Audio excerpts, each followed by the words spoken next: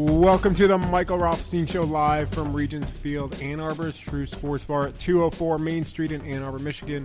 Regents Field also happens to be the home of this podcast. Come on down and check out a future episode taping live on Tuesday nights. I'm your host, ESPN reporter and world traveler, Michael Rothstein, and the Michael Rothstein Show is a podcast where we discuss the Detroit Lions, the NFL, and whatever else is going on in the world of football. If you happen to notice from a couple of days ago, we've added a post-game podcast now, even though the Lions season is close to over. So what used to be the first section of this show every week will now be available to you even sooner, pretty much right after the game. It also means we're going to keep this a lot more interview-focused going forward with some thoughts that I'll have at the end and maybe occasionally at the beginning. Hope you enjoy learning from our two guests tonight.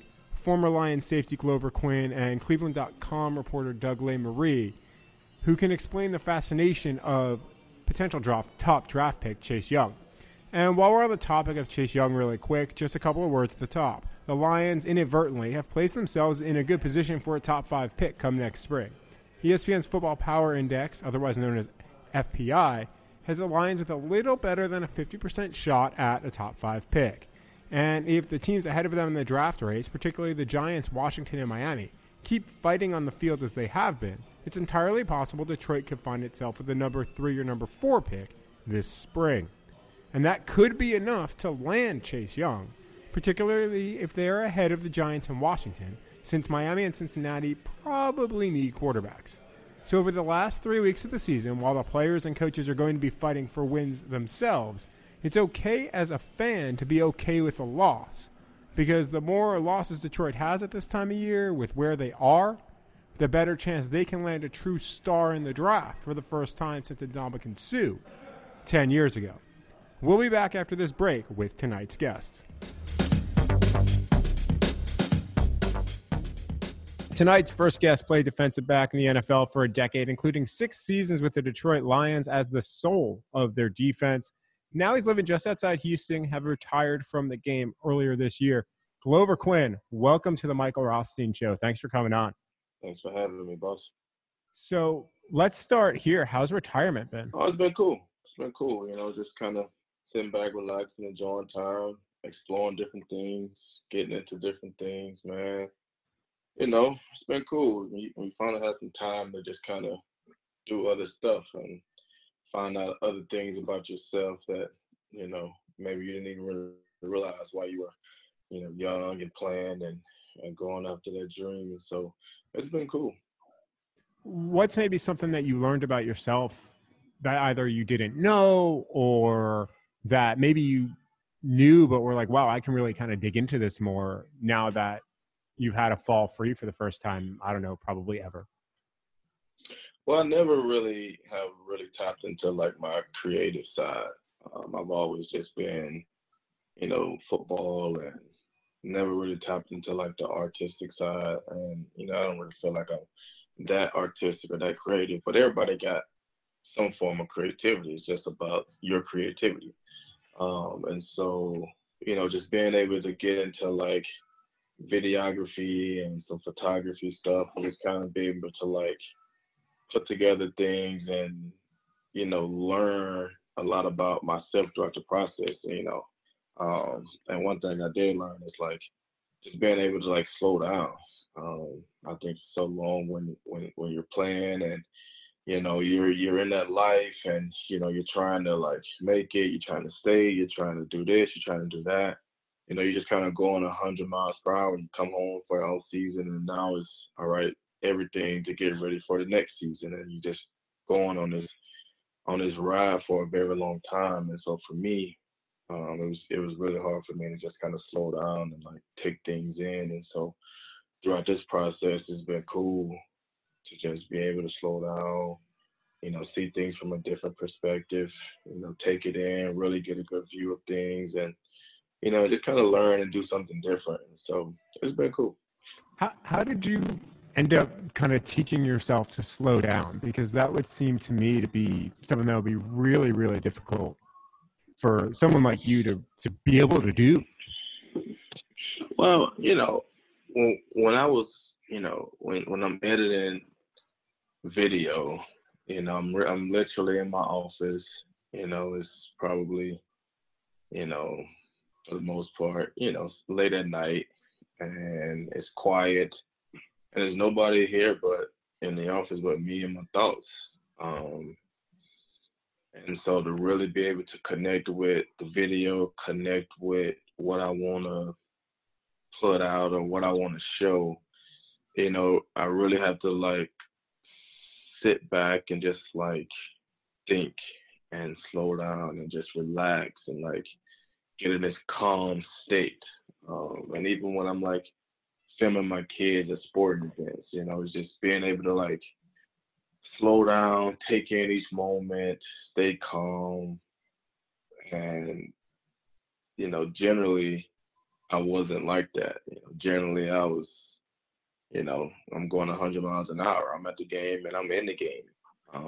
Even though I wasn't actually in the game, I was just, go doing different things and, rushing and, just a lot of stuff like that. And so when you really start to like dive into it, and, for me, it was basically kind of learning a totally different language.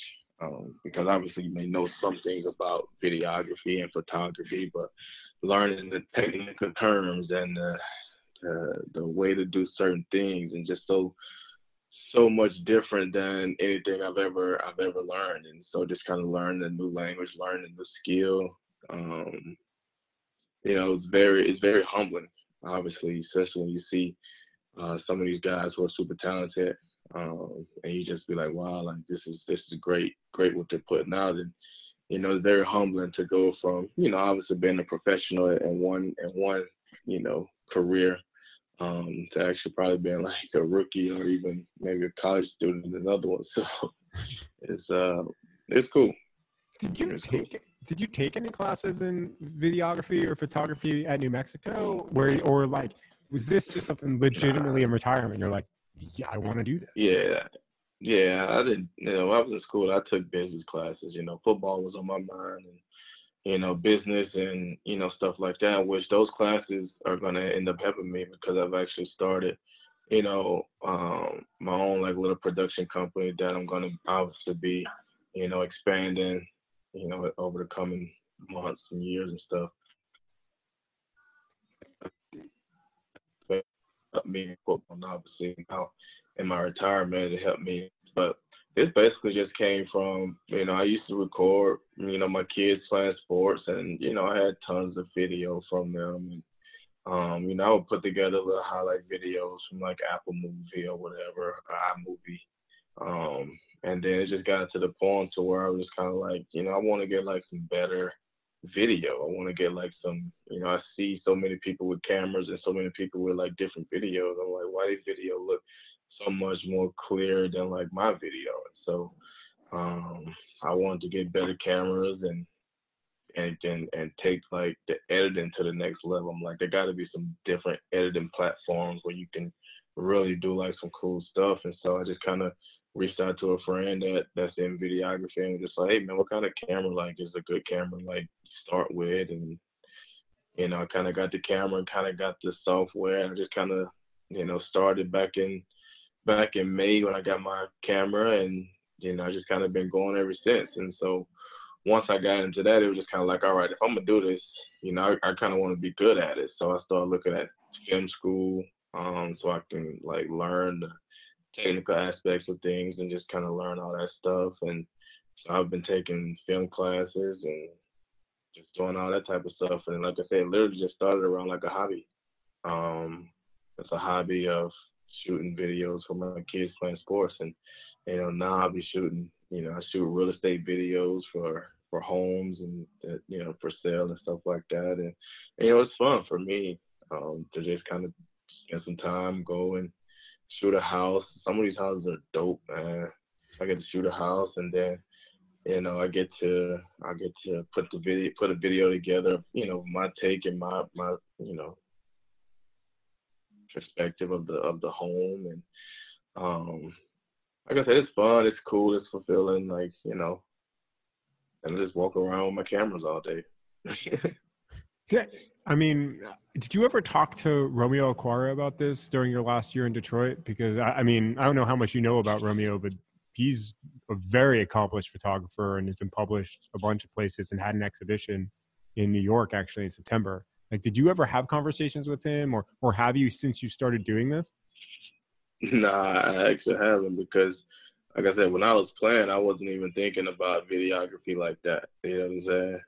Yeah, I Yeah. was thinking about, my GoPro cameras and stuff that I would have set up at the games, and I had plenty of conversations with the strength coaches and, in Detroit just about all the cameras that I would have set up at the games. It started with one camera and then grew to two cameras and three cameras because I wanted to capture so many different angles. Um, but during the season, I wasn't really thinking about like going into photography, and I don't really do a lot of photography. I'm just kind of learning photography because obviously you need a couple photos to go along with video. But no, I never had any conversation with Romeo. I've seen some of the stuff that he's done, and he's actually really good. So yeah, I follow him and I check him out. But no, I haven't had any conversations with him about it. So wait, the GoPro stuff, what would you do? I actually, this is something I never knew that you did. What would you do with the GoPros at games? Like, where would you set them up? Like, what was the advantage for you there? Oh well, so when I first started out, I was just set him up right behind home plate.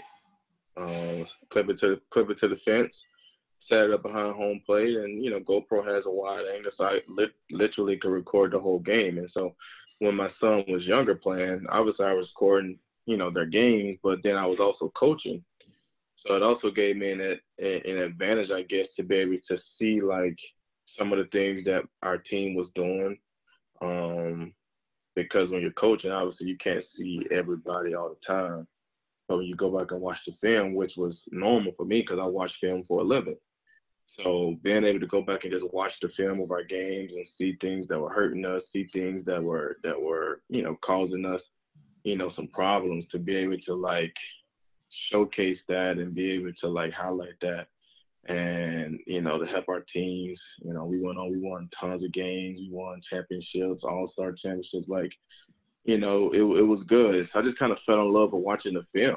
And so I would set a GoPro up behind home plate. I would set one up behind like first base angle so I can get that side. I would set one up on the third base side so I can I just wanted to capture the whole field because, kids make plays. My son was making a lot of plays, nice plays, and I wanted to capture it from every angle. You never know which is going to be the best angle. So I would just set up cameras everywhere.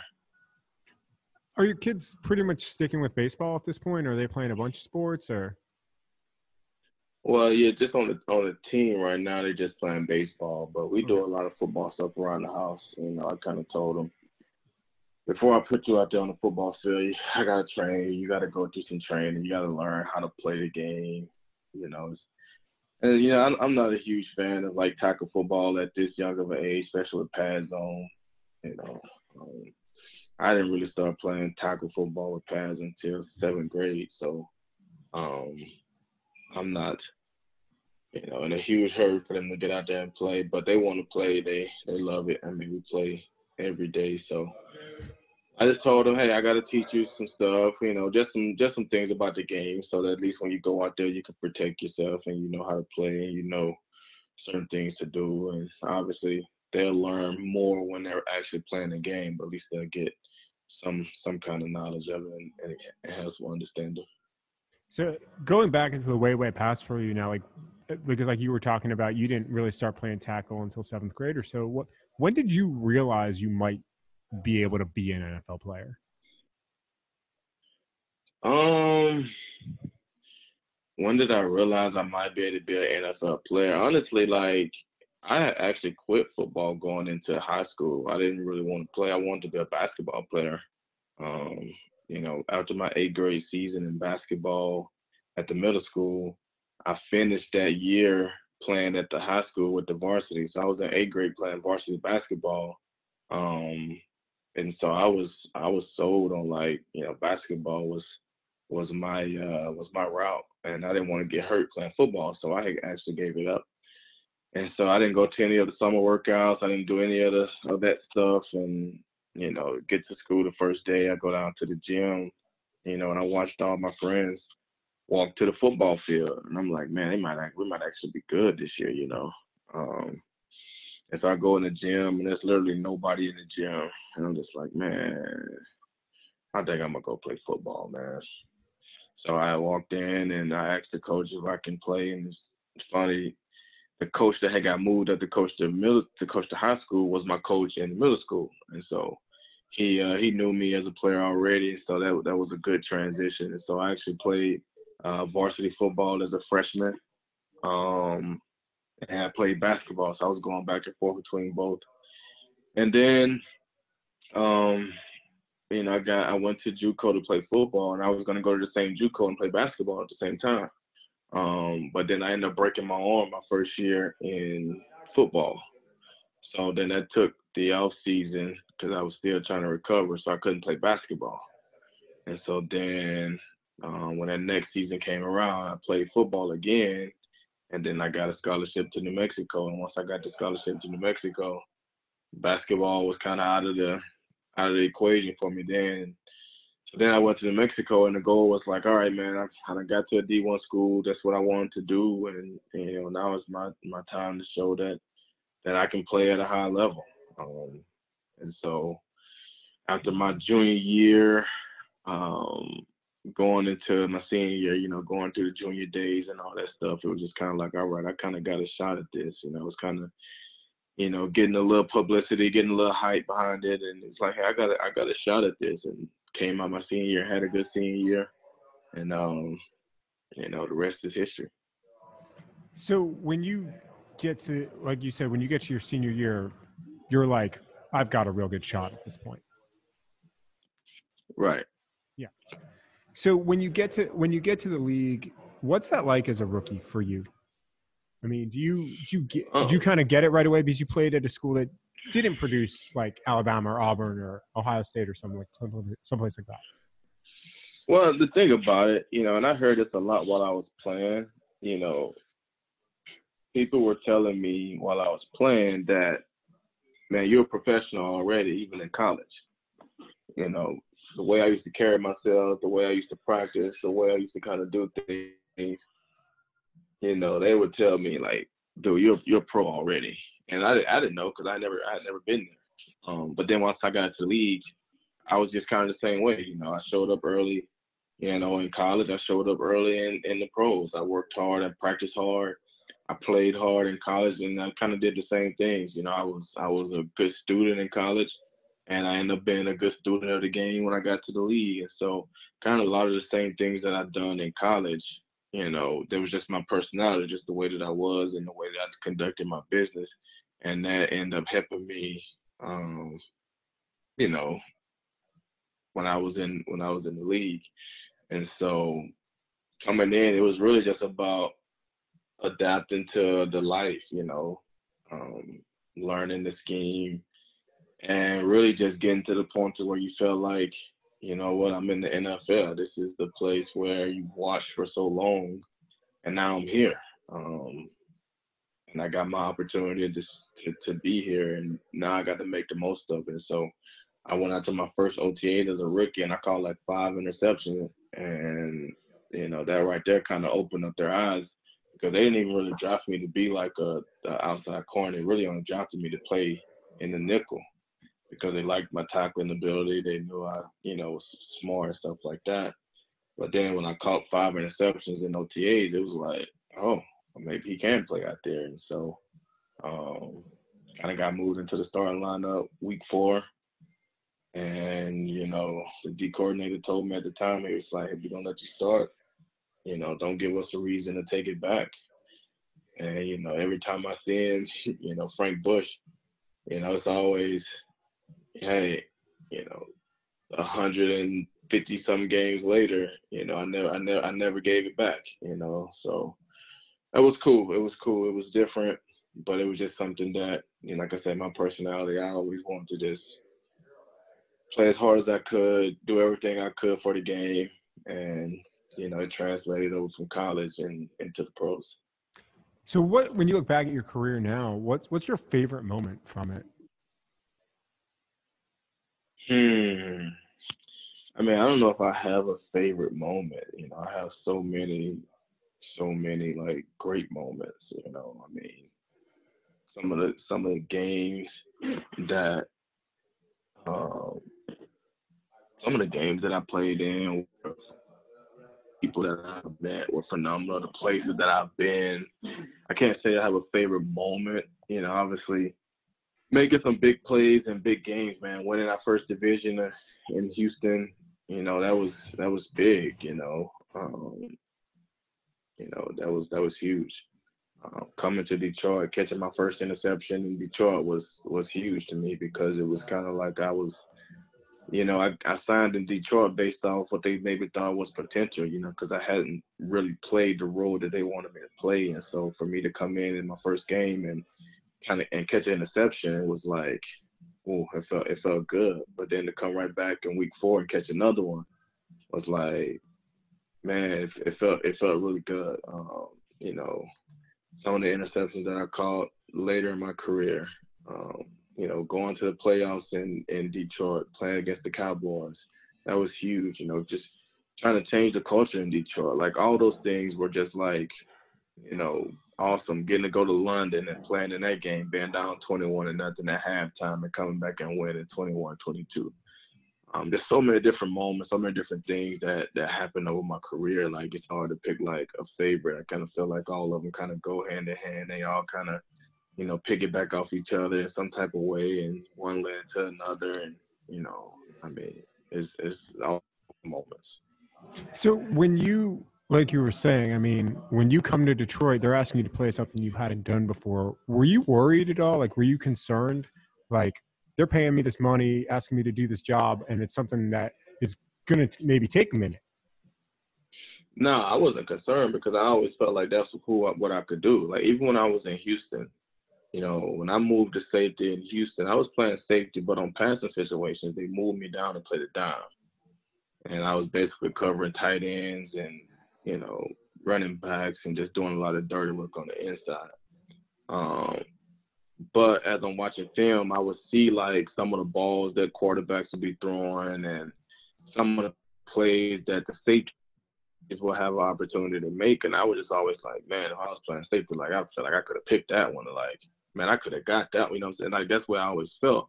But I was the one down there playing the man-to-man and blitzing and doing all the dirty work. And so when I got to Detroit, it was like, all right, they didn't want me to be down there in the box like that. They wanted me to be the free safety to go and make plays and catch interceptions and do stuff like that. It's just when I first got there, Louis Delmos was there. And Delmos he wasn't really a strong, free type of guy. He was more of a left and right type of guy. So Delmos was left-handed, so he wanted to play on the right side of the field every single play. And I was like, all right, cool, you know. So I played on the left side every single play.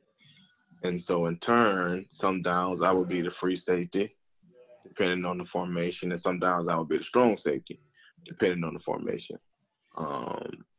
But I was never down like in the box like I was in Houston. So I had some opportunities, and I started out the season great until, you know, I tore my ankle up in week 4 against Chicago, and it kind of slowed me down my first year there. But I was off to an incredible start in 2013. And so to come back in 2014 and, you know, really just play free safety because, you know, we had signed James Ahedibo, and James Ahedibo was more of a in-the-box safety, and so that allowed me to be the free safety and be able to roam around in the defensive backfield and make plays back there and kind of see the game and control the game, communicate to the guys from being back the whole time. And so it was cool, but I was never really, you know, concerned if I could play it. It was just, you know, you just never know how many opportunities you're going to get to make plays and, you know, how it's going to turn out. And so I was just anxious and excited. And so once I came up my first game and I was able to end the game with a pick and beat a Minnesota team, you know, division rival, that was huge for me. So, like you said, I mean, you mentioned the ankle injury, then you played through a ton in your career, but you started every game beyond that. despite that, what's the toughest injury that you had? Was there one that you were like, I really don't know if I'm going to actually be able to get out there this week? Yeah, I would say my ankle, um, and then I tore up my elbow in 2011. So I dislocated my elbow, um, chipped it, cracked it. Like it was awful. I don't know if you remember, but a couple of years ago, well, back in like 2000 and probably would have been like 2010 maybe. Michael James, the running back for Oregon, had this horrific injury on national TV, I think, where he tore up his elbow down around the end zone. He's kind of trying to brace himself, and his elbow just kind of collapsed. I basically done the same thing. But I didn't even really know it was that bad. You know, it just kind of felt weird. And I kept playing. I came in at halftime, and I kind of got like a little wrap on it to keep it like stable because it felt unstable. And I finished the game up, and, you know, we won the game. It hurted like heck. But after the game, you go to the doctor, and it's like, you got this, you got that. And it's like, oh, wow. So the next week, I probably shouldn't have played. I had a big elbow brace on, but for me, we were playing against the Atlanta Falcons the next week, and they had Tony Gonzalez. And the fact that I was playing the dime, I was the one that was going to be guarding Tony Gonzalez. And Tony Gonzalez was a great player, Hall of Fame player, and I wanted to play against him. And so even though my elbow was jacked up, I was like, bumping, man, I got to figure out a way to play. And so I did. And it's kind of the same thing happened in Detroit. You know, I tore my ankle up in week 4 against the Chicago Bears. And, you know, with that, you know, I had torn cartilage. I had a grade 3 tear on the inside ligament, a grade 2 tear on my outside ligament. My ankle was super swollen. But it just so happened that in week 5, we were going to Lambeau Field in Green Bay, and I always wanted to play at Lambeau Field. And I didn't want my first time to go to Lambeau Field. I couldn't play because of my ankle. So I kind of did everything I could to get back out there and play because I wanted to play in Lambeau Field. And so once I played in that game, it was just kind of like, all right, well, I'm just going to try to tough it out. And, you know, I fought through the season. There were some games that it hurt worse than others, so I had to miss more time. Some games it felt really good, and I was able to play better. So, you know, it was just kind of like one of those things. Once I kind of was going, it was like, all right, bumping, I'm trying to fight through it. So it was a lot of the treatment and all types of stuff. So, but yeah, I would say those two are probably. I mean, I broke my hand, you know, but it wasn't very cast on. But I would say my elbow and injury might be worse than breaking my hand. Do you look back now and be like now that you're done, like, do you look back and say, oh, how did I play through that? Like, do you sit there and wonder, like, wow? Yeah. I sit back and I think about all that stuff, and you know, and I think for me, I think back to like how I was as a kid. You know, when I was a kid, I used to hate missing playing in the neighborhood. If we were playing basketball or football in the neighborhood, I used to hate missing it. You know, I never wanted to miss a game. I never wanted to miss, you know, a day of playing. Going through middle school and high school, I hated missing time. I hated missing it. So just being that way and building that up through, you know, my younger years. When I got to the NFL, it was kind of the same thing for me. It's like I don't want to miss. Like I want to be out there. You know, like I want to be on the field. You can't perform if you're not on the field. And so for me, it was just about showing toughness and just doing everything I can to be out there for my teammates each and every week. And so you just kind of get going. You know, you don't really think about certain things for a long time. You kind of playing. And then I look up and it's like, man, I done played in 80 straight games. Like, wow, okay, I'm close to 100. Okay. Next thing you know, man, this is my 100th straight game that I started. Wow, okay. And so then once you get up there, it's kind of like, all right, now you got a streak. And so that's kind of how, you know, that's why I felt bad for Stafford this year because, you know, Stafford used to talk to me about the streak all the time. And he had his own streak going. You know, he got up to 100 consecutive games and this. And so I know how it is. You know, you have certain injuries that you deal with and you play with. And when you have a streak like that, you fight through a lot of things.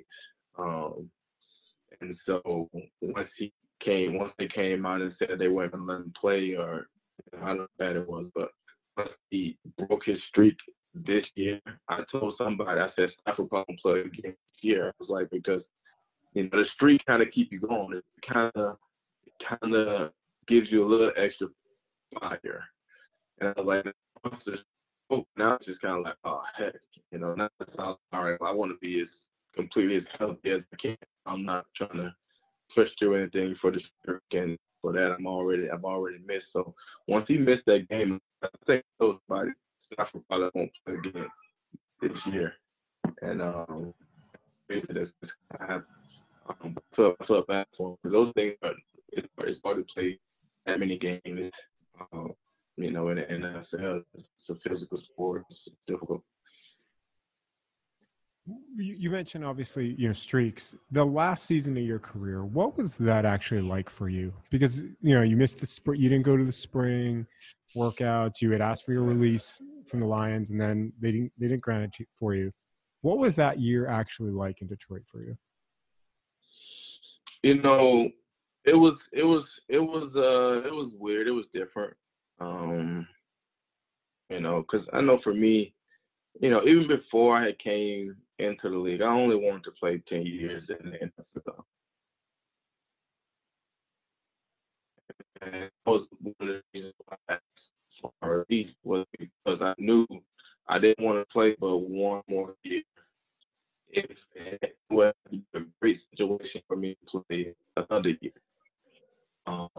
And so I was like, all right, well, a part of me wanted to career, and it was like, well, the fact that I'm going to retire and I'm living in Houston, and maybe I finish in Houston so I can kind of get back in the community. I'm thinking about all that stuff, you know what I'm saying? And they were playing a team last year, coach, because they were hiring somebody new. And I'm like, if I got to come back to Houston and play, I would be having to deal with a new coach as well. The difference was, at least I would be at home with my family in Houston, as opposed to not being at home with my family in Detroit. So once all those things started to transpire, it was like, all right, man, like, let me get out of there, and y'all can start and go the direction that y'all want to go. And when that didn't happen, it's like, all right, well, you know what? It didn't happen. I had contracts or obligations to come back and play, and that's what I did. So when I came back, I communicated with Matt, I communicated with Bob, and I told him, I'm like, you know what? I'm not going to come to the off-season workout. And I had a bonus. I had a workout bonus. I was like, I'm not gonna do it. I'm gonna stay at home, and I'm gonna be here with dealing with some things. And so I was just like, I'm not gonna come. So training camp came. I come out, and I'm like, all right, I'm here to work. Like, I'm not gonna basically steal a year. I'm not gonna fake some injuries and play around. Like, I'm out here. I'm gonna be out here to work, and I'm gonna try to do everything I can to help us win. And that's kind of what I've done. But as I'm going through the year, I kind of knew that, like, the organization was going in a different direction. Matt Patricia's, he had a different way of doing things that I was cool with. I'm like, hey, I'm a player, so I'm gonna play. I'm gonna do my role. If I'm asked my opinion, I'm gonna give it. So I had tons of meetings and stuff like that, and and it was what it was, and we had a mutual respect for each other, in a sense, and he coached, I played, and I did what I could in the locker room to try to help, but obviously we wasn't winning. That didn't help. And like I said, midway through the season, it was just kind of like, all right, I already know, like, I knew contractually I wouldn't be back in Detroit. Because even going into the season, I was like, I got to have a Pro Bowl year for them to bring me back at basically 33 in year 11 with the money that was tied up to it. So I already knew contractually I wasn't going to be back in Detroit. And so then it was like, all right, I definitely don't want to go anywhere new in year 11 because I really didn't want to play anymore anyway. But I was like, if I got an opportunity to come back to Houston, I would tough out a year 11 just to finish back here. And that didn't happen. So it's like, all right, I was already, 1 foot out the door anyway. So that's kind of how it worked out. But, I enjoyed that year with my teammates, it was cool. You said you had meetings with Patricia. Like, would Patricia ask your opinion often, or was that more of like, you play, I coach? Well, we had like captains meeting, leadership meetings, and stuff like that. And I went a couple times, just personally. But yeah, we talked about all types of stuff. He would ask my opinion about this and that, and we talked about all types of stuff. It was a good working relationship. Personally. Okay. So, I mean, like you were saying a little bit with like 1 foot out the door, I'm curious, when you saw Calvin, because when Calvin retired, did you see that and kind of in the back of your head say, okay, like I want to do it like that? Or like did that influence you at all kind of toward the end? No, I kind of knew how. I mean, I knew, like I said, I already had knew what I was thinking. Like I said, I knew contractually this was going to be going on. I knew this, and that's, like I said, that was another reason why I was trying to get out when I did, because contractually we had a way that we could have got out of it. And so everything I did was like knowing the situation, forecasting. I wasn't just a player. I studied the business of football. I knew, I knew all these situations. I knew, even when I was in Houston, I knew something major would have to happen for me to resign in Houston. And so coming up on this situation, I knew, okay, I was coming off a great year in 17, but I was 31 maybe. And so, it's tough when you get older as a defensive back. So I'm like, okay, it'd be better for me to be released and have an opportunity to sign maybe a 2-year deal in Houston or, somewhere around here, than to be in the deal in Detroit, because I knew in Detroit it was going to be 1 year unless I had basically a Pro Bowl year. So I was like, you know what? I'm going to try to get out if I can. When you look back at the last season, the Golden Tate trade, what did that actually do to the locker room? I mean, I don't really know in sense of what it done to the locker room. You see so much stuff out there, and when you make a trade like that in the middle of the season with one of your key players, it really doesn't send a great sign to the locker room, especially in the first year. If you've built a relationship and a trust with the coaching staff and the GM and just all those people, and hey, this right here was the right move to make, then when you make a move like that, even if it's a key player, you kind of just know like this wouldn't have to happen. But when you don't have that, because the coaching staff is new, now, when you get rid of one of our best players offensively, in that time of the season when, we're still fighting, trying to like make something happen, it's kind of like, dang, what are we doing? Like, because every time you get a new coach, you obviously know that they're going to bring their guys in at some point. I mean, if you look at the defense now, there's only 3 guys left from, Caldwell era, and that's Slay, Jared Davis, and I think Ashawn. Everybody else is gone in just 2 years. Yeah. You know what I'm saying? So when you get a new coach, they're going to bring their guys in. And so most of the time you're just kind of sitting there and waiting like, all right, am I next? Or like, what's going on? And so when something like that happened in the middle of the season, it's kind of like, all right, are we really trying to like win it? Or are we just basically like trying to, build and get our guys in? And this is an opportunity because we're not going to be able to re-sign him next year, or we probably don't want to re-sign him next year. So we can trade him and get some draft picks so that we can continue to build our team. You know what I'm saying? So all those things are going on. So from a player standpoint, it's just kind of like, dang, what we doing? Like, you know. But at the end of the day, our job as players is to go out and play. You know, it's to go out and play. It's just, it makes a difference when you feel like you're going out to play and you're one cohesive unit, coaches, players, managers, everybody, as opposed to this how it is with the coaches. And it's not a cohesive unit. It's totally different. And so a lot of people don't understand that, and they probably never will, because, you know, as spectators, as fans, they see it from the outside. These guys get paid a lot of money, and they just go out and play football. Like, it's deeper than that. That's why you see a lot of the teams that win Super Bowls, they talk about the family environment, the family atmosphere. They talk about the love for this. They talk about that stuff because all that stuff matters when you're trying to win. Everything, like, cohesively working together helps. I'm guessing did you not feel that way your last year? No, I really didn't, you know. Like I said, and I've said this, and like I said, I'm not here to, you know, bash, you know, anybody. This is just my personal feelings.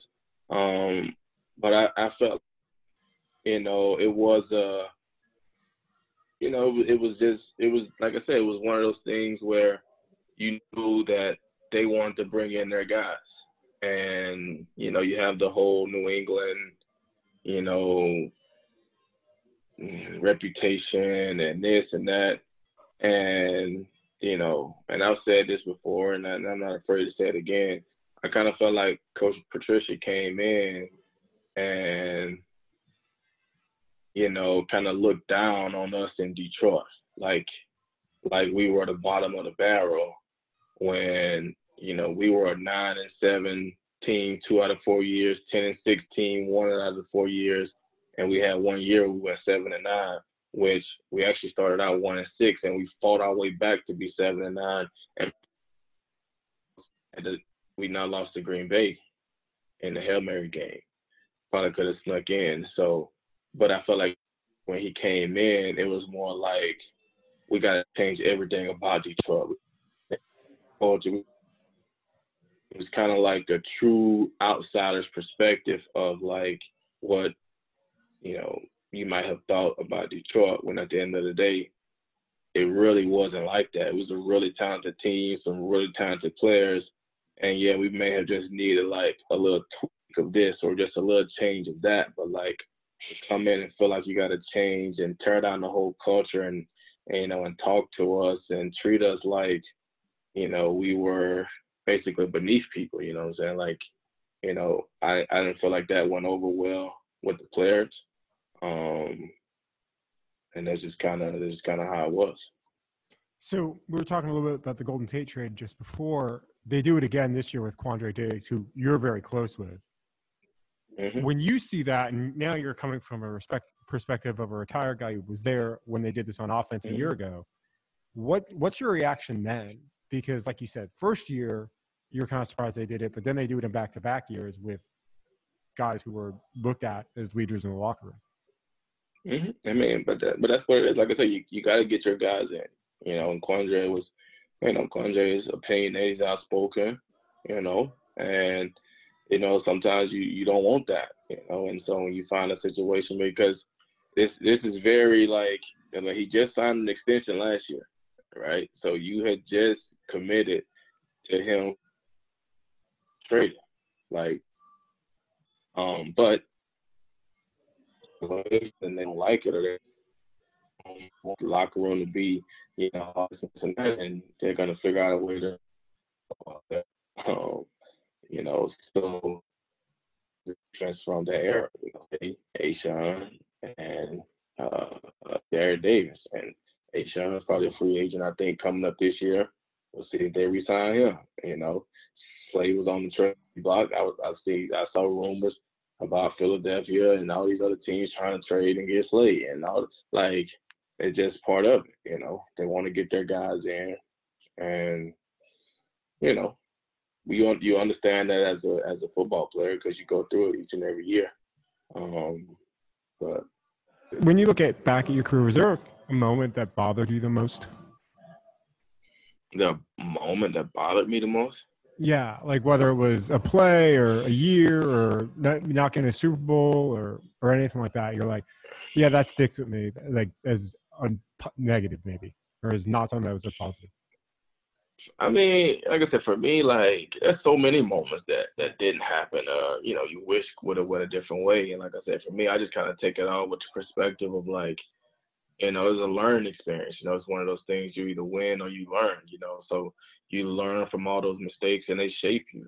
The things that you wish you would have done in year one, you do them in year two, and then you look up and you wonder why when you get to year 10 you're able to connect with so many players because you've been through so much, you've seen so much, you've learned so much, and every situation that they're dealing with, you've dealt with it already. So you kind of know, hey man, this right here, like I did that. Like even if they make a play or miss a play, like bro, I missed that same tackle when I was a rookie, bro. Like you know what, I gave up a touchdown when I was in my second year and we lost the game, bro. Like and you just take all those, at least for me, I just took all those experiences, all those moments, and just kind of shed that light to the next crew coming up. You know what I'm saying? And try to give them a head start on their career. I was pretty, solidified in how I felt about my career, and so it was very important for me to spread knowledge to the younger guys and try to help them. And so that's why me and Slay are so cool. That's why me and Quandra are so cool, because when they were younger guys, I didn't withhold any knowledge or any information that I had that I needed to tell them, and I just wanted them to be the best that they could be. And that's how I was with any and everybody that came to the secondary.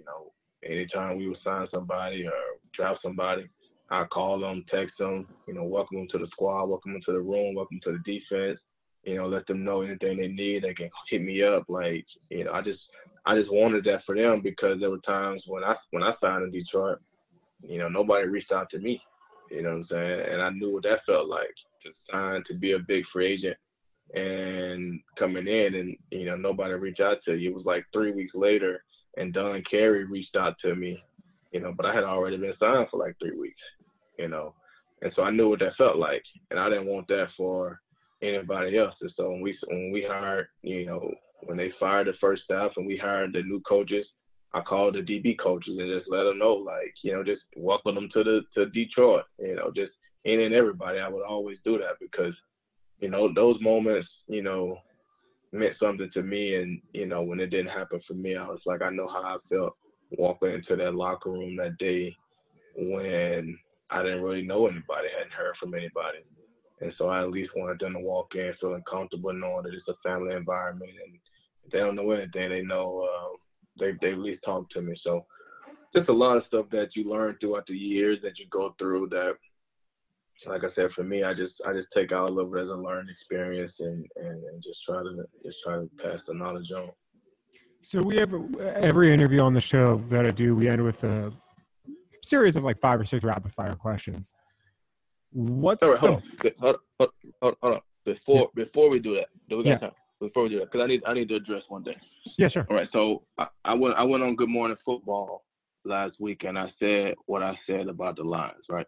Mm-hmm. And somebody sent me this YouTube podcast or video. Somebody was saying how they felt like I was making comments because I was jealous or resentful or angry or whatever about my last time in Detroit and how all that went about. And for one, I got no reason to be angry. I did exactly what I wanted to do in the league. I played exactly how many years I wanted to play, and that was that. Like, I've never once, you can look back at any interview, I've never once said anything about Coach Matt Patricia's scheme. Not one time have I said anything about his scheme. I said some players don't like his style. It's a difference. 2 totally different things, okay? Mm-hmm. I've never once said you can talk to Tracy Walker.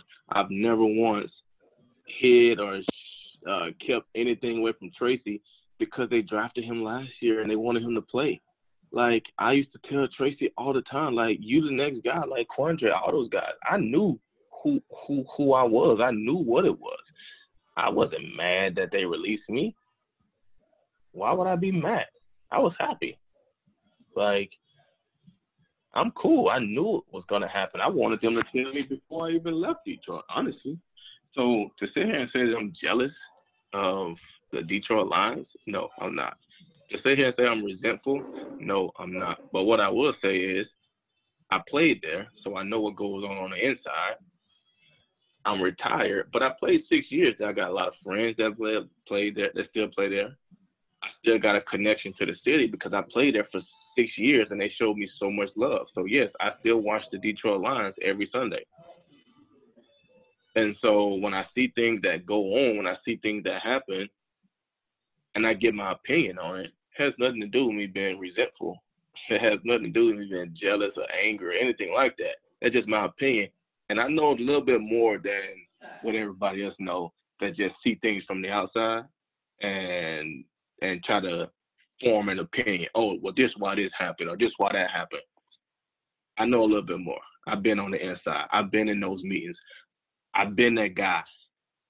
So when I say stuff, I kind of know what I'm talking about. Just want to. Okay, now ask, we can do. Now we can do what you want to do. No.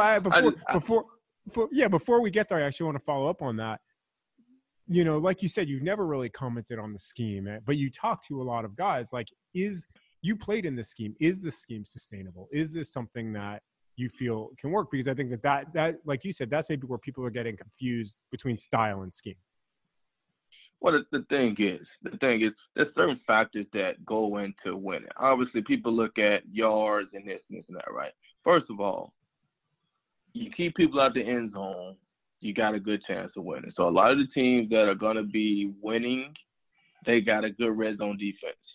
They stop people from scoring, even if they give up a bunch of yards. And if you look at the Patriots over the years, the Patriots hardly ever was a top 5 defense, but they might be top 5 in scoring defense because they play good red zone defense.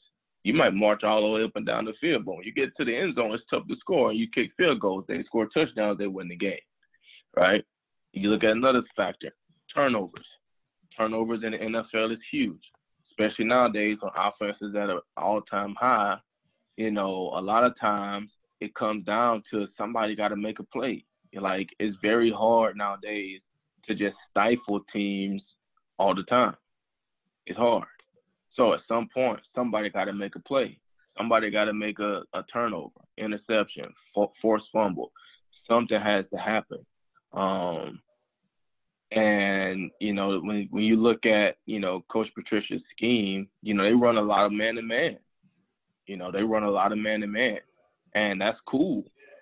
But it's hard to run a lot of man-to-man when you're not sending a bunch of pressure because it's hard to cover these guys all over the field. You know, when offenses know that you run a lot of man-to-man, they're going to give you all these crossing routes, deep crossing routes, like they're going to give you those routes that's very difficult to cover in man-to-man, especially if they know that they're not getting but a 2 or 3 man rush.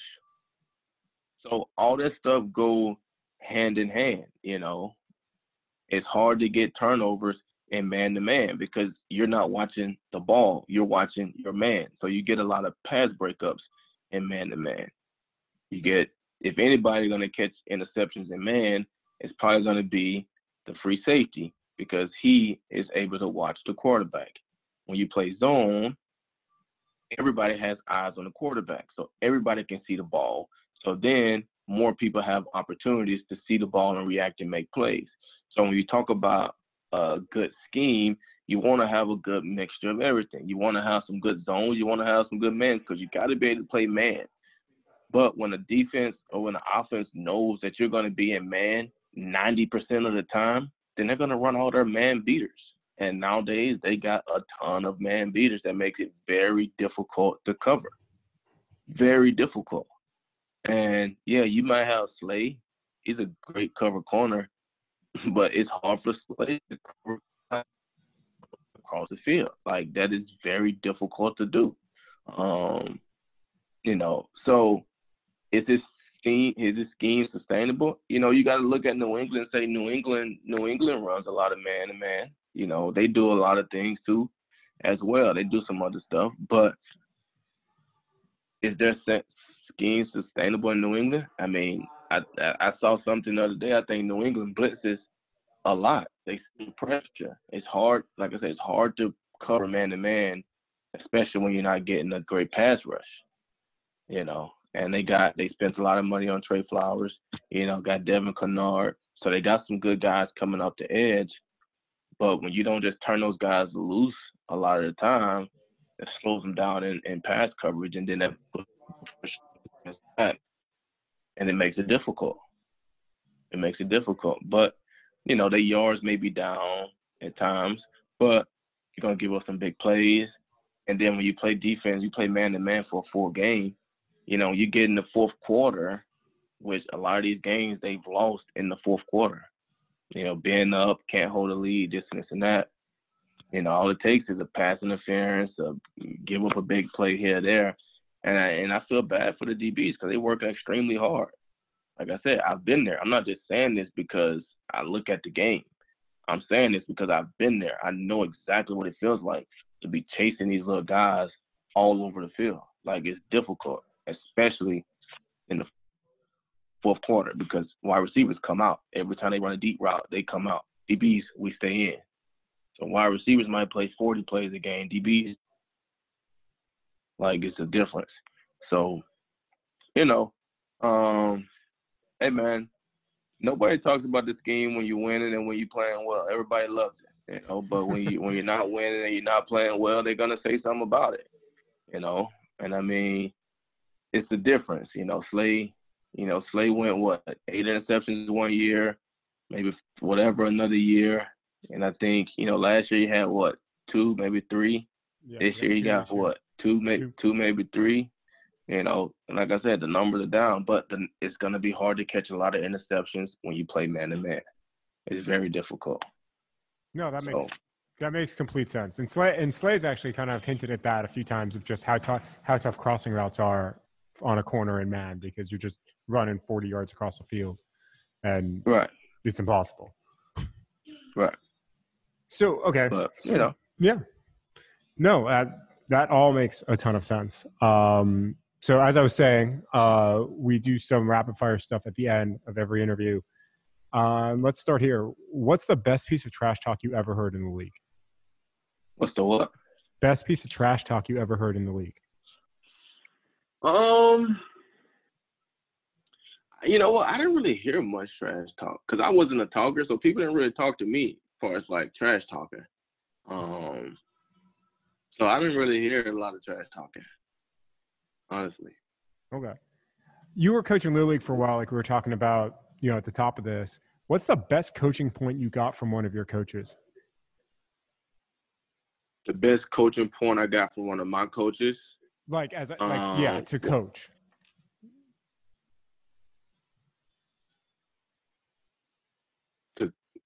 I'm not understanding. Okay, yeah, sorry. Like from Caldwell or from Schwartz or from whoever it was, like, or a college coach, whatever. What's the best, like, maybe piece of coaching advice you got, or thing you took from a coach? Just being honest. Being honest. As a player, that's the one thing you want. Even though it may hurt, you just be honest. Like, if I can play, let me know I can play. If I can't play, let me know I can't play. What I need to work on, what I need to improve on.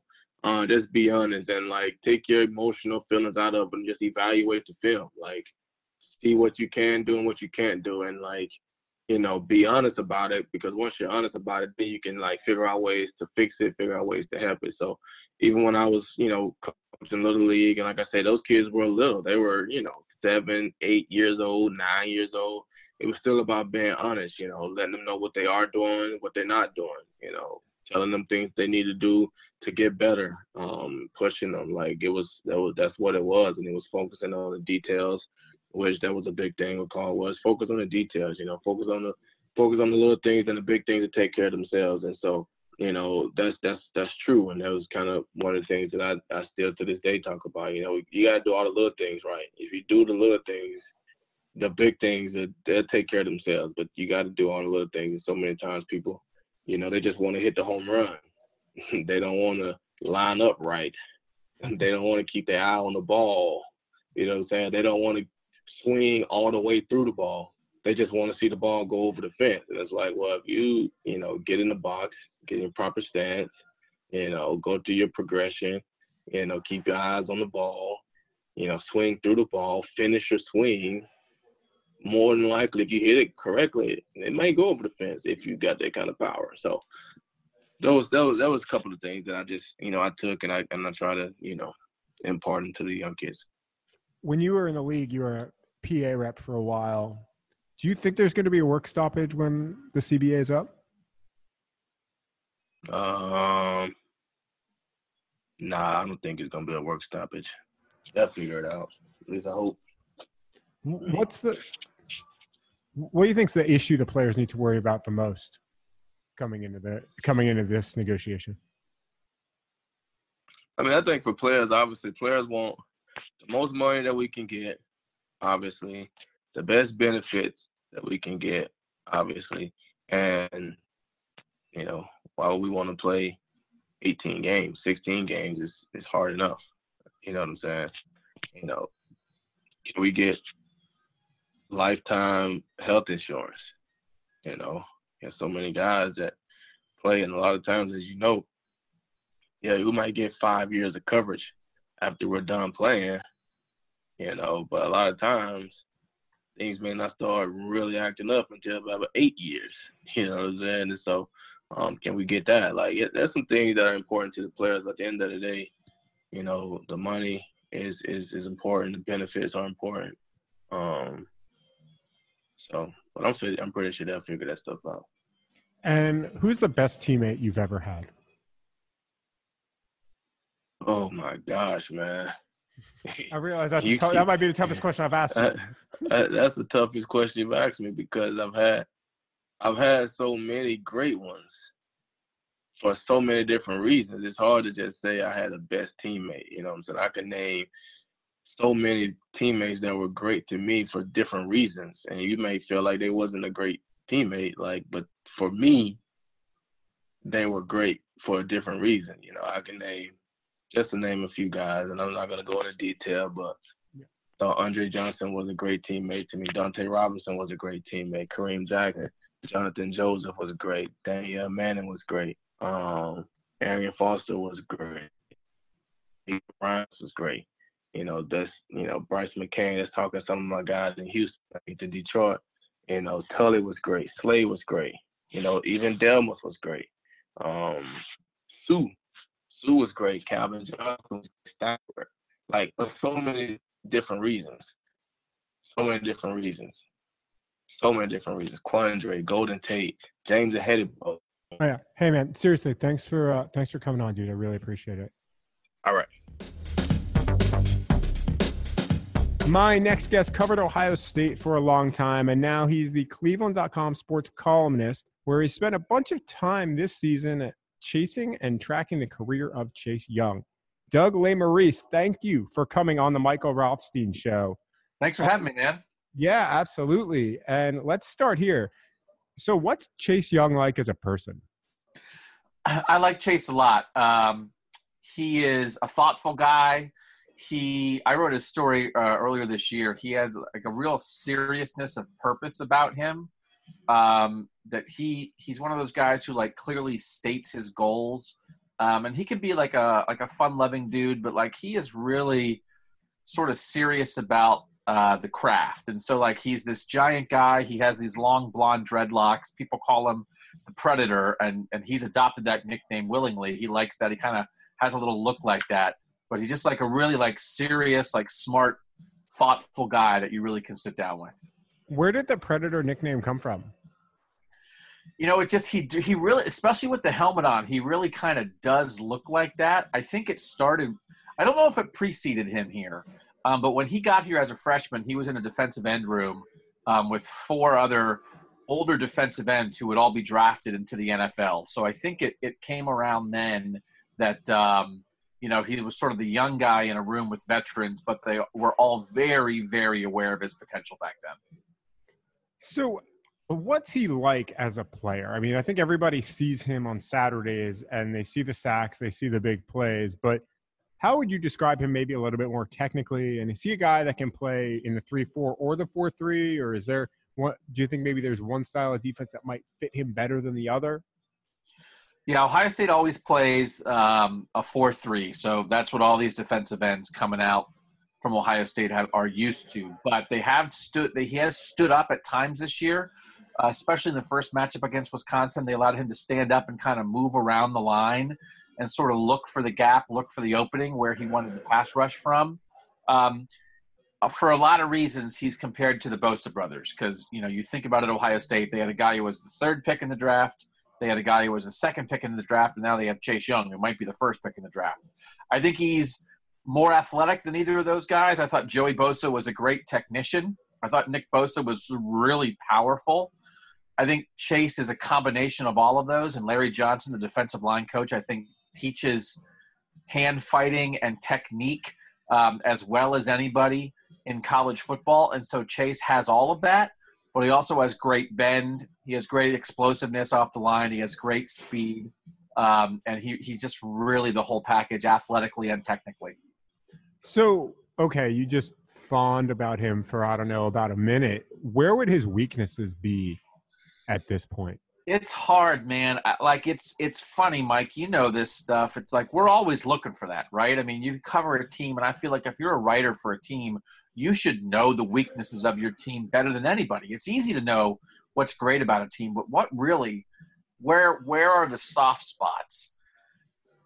They don't jump out with him. It's not like he has problems against the run. If you did ask him to drop back in pass coverage, I know he could do it. He's not a prima donna. He's not a problem off the field. He had the NCAA thing. That was a 2-game suspension this year, but it was a relatively minor deal, and it's nothing that would scare anybody away in terms of off the field stuff. So again, you don't want to be fawning. I don't know exactly. I honestly don't know. There's a direct comparison here because I've been covering the Browns this year as well. And I've thought a lot about Chase Young compared to Myles Garrett as a defensive end who was the first pick in the draft. And I think Chase Young might be more complete than Myles Garrett. So it's hard, but there certainly is not an obvious one. And I'm having trouble thinking of a weakness. So, okay, so you've done this comparison and you've seen both of them play. Are you saying Myles Garrett, like when he came in as a rookie, or like Myles Garrett today? I mean, well, not today since he's suspended, but, before this pre-suspension Myles Garrett, where you're making that comparison of where Chase Young I mean, I guess more when Myles came in. I think Chase is going to be more advanced than Myles when he came in because I do think Larry Johnson gets guys ready for the league. And you see what Nick Bosa is doing as a rookie. Right? I mean, Nick Bosa was on Ohio State last year. He got hurt after 3 games, but Ohio State's starting defensive ends last season at the beginning of the year were Nick Bosa and Chase Young. It's nuts. But Nick was ready right away. I think Chase will be ready right away. I think Myles is a little bendier. Myles, I do think, is a little more sinewy, is a little bendier coming off the edge. Chase, I think, is a little bigger.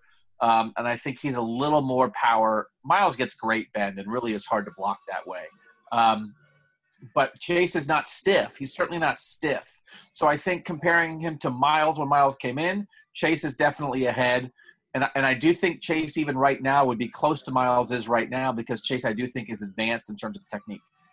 So you've seen a lot, like we've been talking about over the last few minutes, you've seen a ton of talent come through Ohio State, especially on the defensive line. So has Larry Johnson throughout his career. Where do you think Chase Young ranks in the hierarchy maybe of both Ohio State defensive ends and maybe even defensive players, period, and maybe also where among the guys Larry Johnson's coached, although you might not be able to speak on that, and I know that. Yeah, I know Larry had guys like Tom Bahali and Courtney Brown at Penn State. He has a litany of first-round guys. Courtney Brown was a number 1 overall pick in the draft for the Cleveland Browns. After working with Larry Johnson. So Larry has a list for sure. Really, Mike, it makes me sound like a homer. I'm sorry, man. I apologize. I know that we don't like that. Yeah, I mean, I've covered Ohio. This is my 15th season covering Ohio State. Chase Young is as good at his job as anybody I've ever covered at Ohio State. So whether you're talking about the first-round running backs, all the cornerbacks that they've had come through here that have been first-rounders, the great linebackers that have been here, Troy Smith winning the Heisman at quarterback. I mean, Chase Young, in who he is and what he does as a defensive end, is as dominant as any Ohio State player I've covered since 2005. Dang. And it is. And Mike, it is. It's a long list of talented guys, but honestly, that's where he is. So is there one play that when you look back at it, you're like, yeah, this dude is different? Like, was there one play that maybe it was that first play that you saw, you're like, yeah, okay, I got to watch this guy because I just don't know what I'm going to get? I'm trying to think. I have a terrible memory on stuff like this. I mean, there is stuff sometimes, and Mike, you know this, when we go back and we're rewatching games, he's one of those guys where if you slow down game tape to frame by frame, you can see how he's getting off the line. And this happened with Miles too. I mean, the great defensive ends, they're moving before anybody else is moving. And so he has great anticipation and such great explosion that it's that kind of thing that I remember noticing that pretty early of like, man, this guy is already more physically talented than the guys he's facing, and he's more technically sound than the guy he's facing. But he's also getting started faster because he's so smart about the snap count and so explosive with his fast twitch off the ball. I think that's the kind of stuff when I was like, okay, if he's giving himself a head start on everybody, and then it's over. So one question about Ohio State while I got you. And I appreciate you coming on. As you know, because this is how we met, I covered college football for a little over a decade. This Ohio State team seems like it might be on another level this year. Maybe that Wisconsin game aside in the last week. Where does this Ohio State team for you rank among the ones you've watched? Yeah, no, it's like, hey, Doug, is everything about Ohio State the best it's ever been? So here's the thing, right? This class that Chase Young was a part of, he was in the 2017 recruiting class. That class was ranked number 2 in the country. The 2018 class that Ohio State got was ranked number 2 in the country. So we saw this coming. This is sort of like peak Urban Meyer recruiting. The 2013 class that formed the heart of the 2014 national championship team, that class with Joey Bosa and Ezekiel Elliott and all those guys, that was number 2 in the country. So I have long compared this 2017 class with Chase Young to that 2013 class with Joey Bosa. And then you add in Justin Fields as a transfer quarterback. The only questions about this team were first-year head coach, first-year quarterback, and both Ryan Day and Justin Fields have answered those questions. They are up there. They're probably more talented than the 2006 team that went wire to wire number 1 and lost the national title game. They probably got it together sooner than the 2014 team that did win the national championship. That 2014 team was ridiculously talented. So it's hard to be more talented than them, but this team sort of was ready from day one where maybe that team wasn't. So they are as good as any Ohio State team I've covered. And if they complete this somehow, and Clemson and LSU, that's not going to be easy.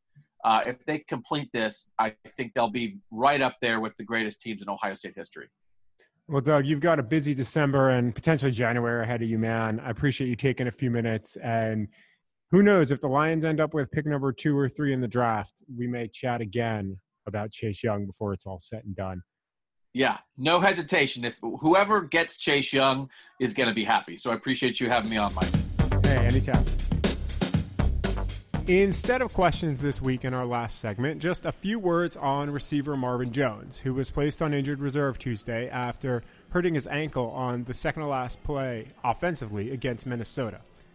Considering how this year went, Jones might have had one of the best seasons of his career. He was on pace to come close to 1,000 yards, and that's without Matthew Stafford for 5 games.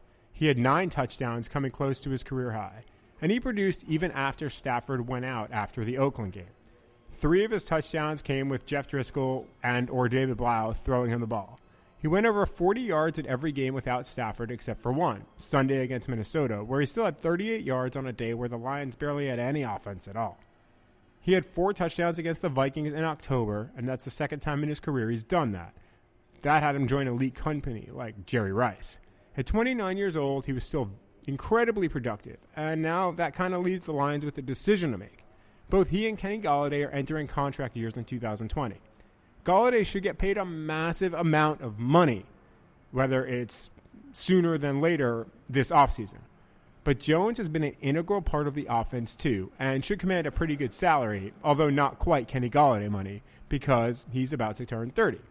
If the Lions want to keep him, it might be wise to lock Marvin Jones up earlier than later, because even approaching 30, he's still been productive, and he's been a good mentor and foil for Golladay in the Lions' passing attack. Will Detroit do that? It's probably still too early to say, and obviously there's a lot of decisions that have to be made about the future of Bob Quinn and Matt Patricia before anything would get really locked in. But Jones has played his way into consideration for a medium-length deal to keep a productive passing offense intact. You can read my reporting guest tonight, Doug Lesmerises, at Cleveland.com and follow him on Twitter at Doug Lesmerises. And you can also listen to his podcast, Buckeye Talk. You can follow Glover Quin on Instagram at Glover Quin. You can read me at ESPN.com and follow me on Twitter and Instagram at Mike Rothstein, on Facebook at Michael Rothstein Journalist, and check out my travel blog at michaelrothstein.net. Thanks as always to Regents Field for hosting this podcast. Come on by to enjoy some great food, including some gluten-free options, drink specials, and check out the free skee ball and darts as well. You can also record a podcast of your very own here too, just like me. Check out Regents Field or find them on Facebook, Instagram, and Twitter at Regents Field. Episode 12 is wrapped. Thanks for listening, and since we've been around for a couple months now, let us know how we're doing. Rate, review, subscribe, all that fun stuff. Let us know who you'd like to hear from, what you'd like to hear about. Thanks to my producers, Matt Leach, Stephen Arkinall, and David Woodley, along with my designer, Samantha Holt. We're on iTunes, Google Play, Spotify, or anywhere else you choose to listen to your podcast. See ya next week.